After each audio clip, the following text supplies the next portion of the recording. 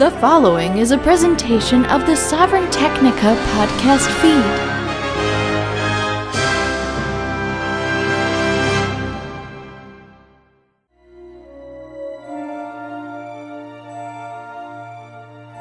The Ego and Its Own by Max Stirner.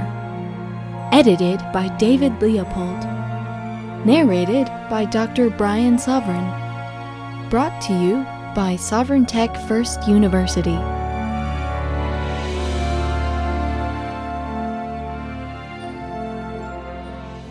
Section 2. The Moderns. If any man be in Christ, he is a new creature. The old is passed away. Behold, all is become new. As it was said above, to the ancients the world was a truth. We must say here, to the moderns, the spirit was a truth. But here as there, we must not omit the supplement, a truth whose untruth they tried to get behind, and at last they really do. A course similar to which antiquity took may be demonstrated in Christianity also, in that the understanding was held a prisoner under the dominion of the Christian dogmas up to the time preparatory to the Reformation, but in the pre-Reformation century asserted itself sophistically, and played heretical pranks with all the tenets of the faith.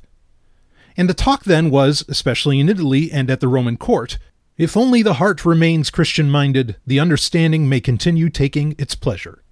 Long before the Reformation, people were so thoroughly accustomed to fine-spun wranglings that the Pope and most others looked on Luther's appearance too as a mere wrangling of monks at first.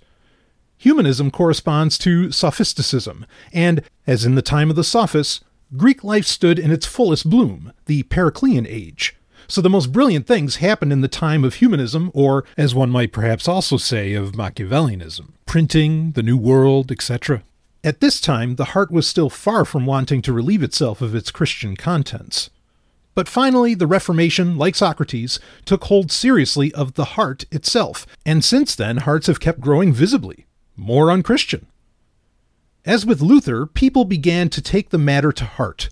The outcome of this step of the Reformation must be that the heart also gets lightened of the heavy burden of Christian faith.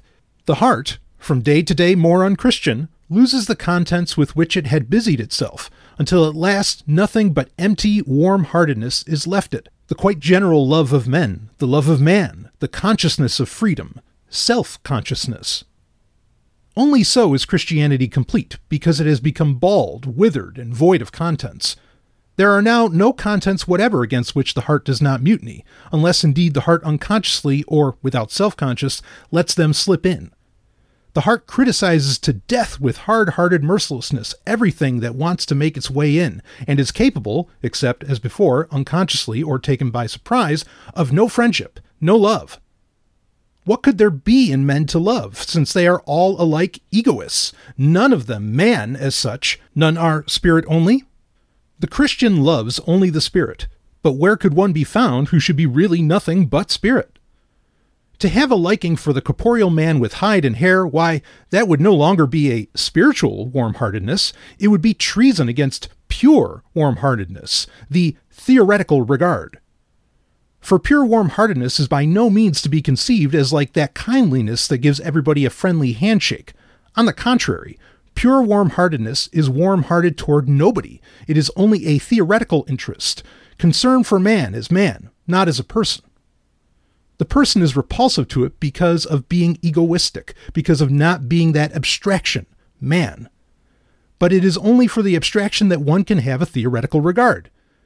To pure warm-heartedness, or pure theory, men exist only to be criticized, scoffed at, and thoroughly despised. To it, no less than to the fanatical cleric, there are only filth and other such fine things. Pushed to this extremity of disinterested warm-heartedness, we must finally become conscious that the spirit, which alone the Christian loves, is nothing. In other words, that the spirit is a lie.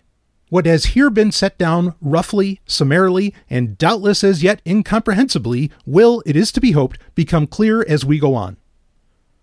Let us take up the inheritance left by the ancients, and, as active workmen, do with it as much as can be done with it. The world lies despised at our feet, far beneath us and our heaven, into which its mighty arms are no longer thrust, and its stupefying breath does not come. Seductively as it may pose, it can delude nothing but our sense. It cannot lead astray the spirit, and spirit alone, after all, we really are. Having once got behind things, the spirit has also got above them, and become free from their bonds, emancipated, supernal, free. So speaks spiritual freedom. To the spirit which, after long toil, has got rid of the worldless spirit, nothing is left after the loss of the world and the worldly, but the spirit and the spiritual. Yet, as it has only moved away from the world and made of itself a being free from the world, without being able really to annihilate the world, this remains to it a stumbling block that cannot be cleared away, a discredited existence. And, as on the other hand, it knows and recognizes nothing but the spirit and the spiritual, it must perpetually carry about with it the longing to spiritualize the world, to redeem it from the blacklist. Therefore, like a youth, it goes about with plans for the redemption or improvement of the world. The ancients, we saw, served the natural, the worldly, and natural order of the world, but they incessantly asked this service of themselves, and when they had tired themselves to death in ever-renewed attempts at revolt, then, among their last sighs, was born to them the God, the conqueror of the world. All their doing had been nothing but wisdom of the world, an effort to get behind the world and above it. And what is the wisdom of the many following centuries? What did the moderns try to get behind? No longer to get behind the world, for the ancients had accomplished that, but behind the God whom the ancients bequeathed to them, behind the God who is spirit. Behind everything that is the spiritual, but the activity of the spirit, which searches even the depth of the Godhead, is theology. If the ancients have nothing to show but wisdom of the world, the moderns never did nor do make their way further than to theology. We shall see later that even the newest revolts against God are nothing but the extremest efforts of theology, that is, theological insurrections. Subsection 1. The Spirit. The realm of spirits is monstrously great. There is an infinite deal of the spiritual. Yet let us look and see what the spirit, this bequest of the ancients, properly is. Out of their birth pangs it came forth, but they themselves could not utter themselves as spirit. They could give birth to it. It itself must speak. The born God, the Son of Man, is the first to utter the word that the Spirit, he, God, has to do with nothing earthly and no earthly relationship, but solely with the Spirit and spiritual relationships. Is my courage indestructible under all the world's blows, my inflexibility and my obduracy, perchance already spirit in the full sense, because the world cannot touch it? Why, then it would not yet be at enmity with the world, and all its actions would consist merely in not succumbing to the world. No. So long as it does not busy itself with itself alone, so long as it does not have to do with its world, the spiritual alone, it is not free spirit, but only the spirit of this world, the spirit fettered to it. The spirit is free spirit, that is, really spirit, only in a world of its own. In this, the earthly world, it is a stranger. Only through a spiritual world is the spirit really spirit, for this world does not understand it, and does not know how to keep the maiden from a foreign land from departing. But where is it to get this spiritual world? Where but out of itself? It must reveal itself, and the words that it speaks, the revelations in which it unveils itself, these are its world. As a visionary lives and has his world only in the visionary pictures that he himself creates, as a crazy man generates for himself his own dream world, without which he would not be crazy, so the spirit must create for itself its spirit world, and is not spirit until it creates it. Thus its creations make it spirit, and by its creatures we know it, the Creator. In them it lives. They are its world. Now what is the spirit? It is the creator of a spiritual world. Even in you and me, people do not recognize spirit until they see that we have appropriated to ourselves something spiritual. Though thoughts may have been set before us, we have at least brought them to live in ourselves. For as long as we were children, the most edifying thoughts might have been laid before us without our wishing, or being able to reproduce them in ourselves. So the spirit also exists only when it creates something spiritual. It is real only together with the spiritual, its creature. As, then, we know it by its works, the question is what these works are. But the works or children of the Spirit are nothing else but spirits. If I had before me Jews of the true metal, I should have to stop here and leave them standing before this mystery, as for almost 2,000 years they have remained standing before it, unbelieving and without knowledge. But as you, my dear reader, are at least not a full-blooded Jew, for such a one will not go astray as far as this, we will still go along a bit of road together until perhaps you too turn your back on me because I laugh in your face. If somebody told you were altogether spirit, you would take hold of your body and not believe him, but answer, I have a spirit, no doubt, but do not exist only as spirit, but as a man with a body. You would still distinguish yourself from your spirit. But, replies he, it is your destiny, even though now you are yet going about in the fetters of the body, to be one day a blessed spirit. And however you may conceive of the future aspect of your spirit, so much is yet certain that in death you will put off this body and yet keep yourself, your spirit, for all eternity. Accordingly, your spirit is the eternal and true in you, the body only a dwelling here below, which you may leave and perhaps exchange for another. Now you believe him. For the present, indeed, you are not spirit only, but when you emigrate from the mortal body, as one day you must, then you will have to help yourself without the body, and therefore it is needful that you be prudent and care in time for your proper self. What should it profit a man if he gained the whole world and yet suffered damage in his soul? But even granted, the doubts, raised in the course of time against the tenets of the Christian faith, have long since robbed you of faith in the immortality of your spirit. You have nevertheless left one tenet undisturbed, and still ingeniously adhere to the one truth, that the spirit is your better part, and that the spiritual has greater claims on you than anything else. Despite all your atheism, in zeal against egoism, you concur with the believers in immortality. But whom do you think of under the name of egoist? A man who, instead of living to an idea that is a spiritual thing, and sacrificing to it his personal advantage, serves the latter. A good patriot brings his sacrifice to the altar of the fatherland, but it cannot be disputed that the fatherland is an idea, since for beasts incapable of mind, or children as yet without mind, there is no fatherland and no patriotism. Now, if anyone does not approve himself as a good patriot, he betrays his egoism with reference to the fatherland. And so the matter stands in innumerable other cases. He who in human society takes the benefit of a prerogative sin egoistically against the idea of equality. He who exercises dominion is blamed as an egoist against the idea of liberty, and so on. You despise the egoist because he puts the spiritual in the background as compared with the personal, and has his eyes on himself where you would like to see him act to favor an idea. The distinction between you is that he makes himself the central point, but you the spirit.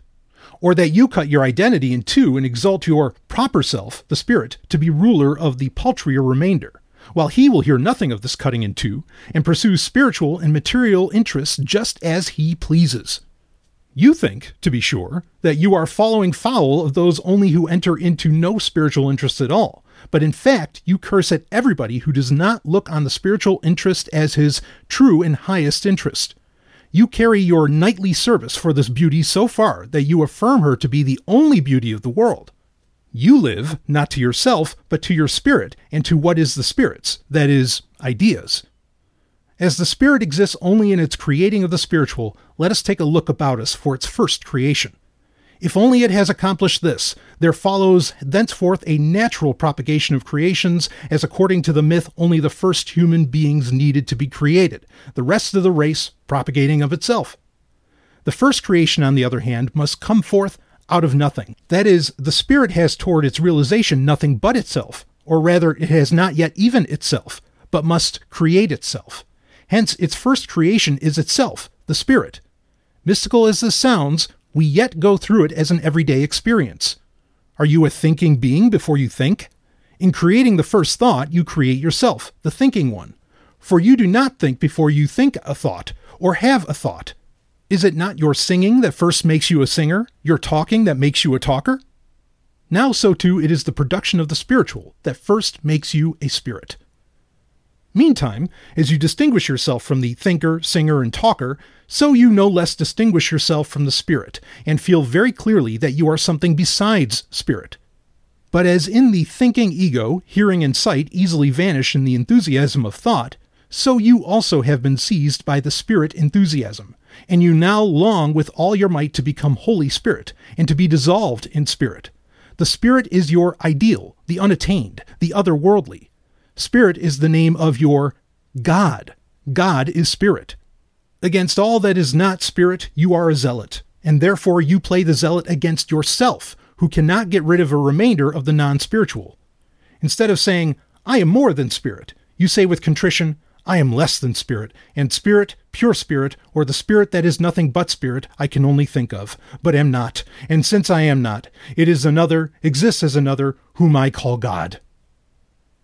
It lies in the nature of the case that the Spirit that is to exist as pure Spirit must be an otherworldly one, for, since I am not it, it follows that it can only be outside me, since in any case a human being is not fully comprehended in the concept Spirit. It follows that the pure Spirit, the Spirit as such, can only be outside of men, beyond the human world, not earthly, but heavenly. Only from this disunion in which I and the Spirit lie, only because I and Spirit are not the names for one and the same thing, but different names for completely different things, only because I am not Spirit and Spirit not I, only from this do we get a quite tautological explanation of the necessity that the Spirit dwells in the other world, that is God. But from this, it also appears how thoroughly theological is the liberation that Feuerbach is laboring to give us. What he says is that we had only mistaken our own essence, and therefore looked it in the other world, but that now when we see that God was only our human essence, we must recognize it again as ours and move it back out of the other world into this. To God, who is Spirit, Feuerbach gives the name our essence. Can we put up with this? That our essence is brought into opposition to us? That we are split into an essential and an unessential self? Do we not with that go back into the dreary misery of seeing ourselves banished out of ourselves? What have we gained then when for a variation we have transferred into ourselves the divine outside us? Are we that which is in us, as little as we are that which is outside us? I am as little my heart as I am my sweetheart, this other self of mine. Just because we are not the Spirit that dwells in us, just for the reason we had to take it and set it outside us, it was not we did not coincide with us, and therefore we could not think of it as existing otherwise than outside us, on the other side from us, in the other world.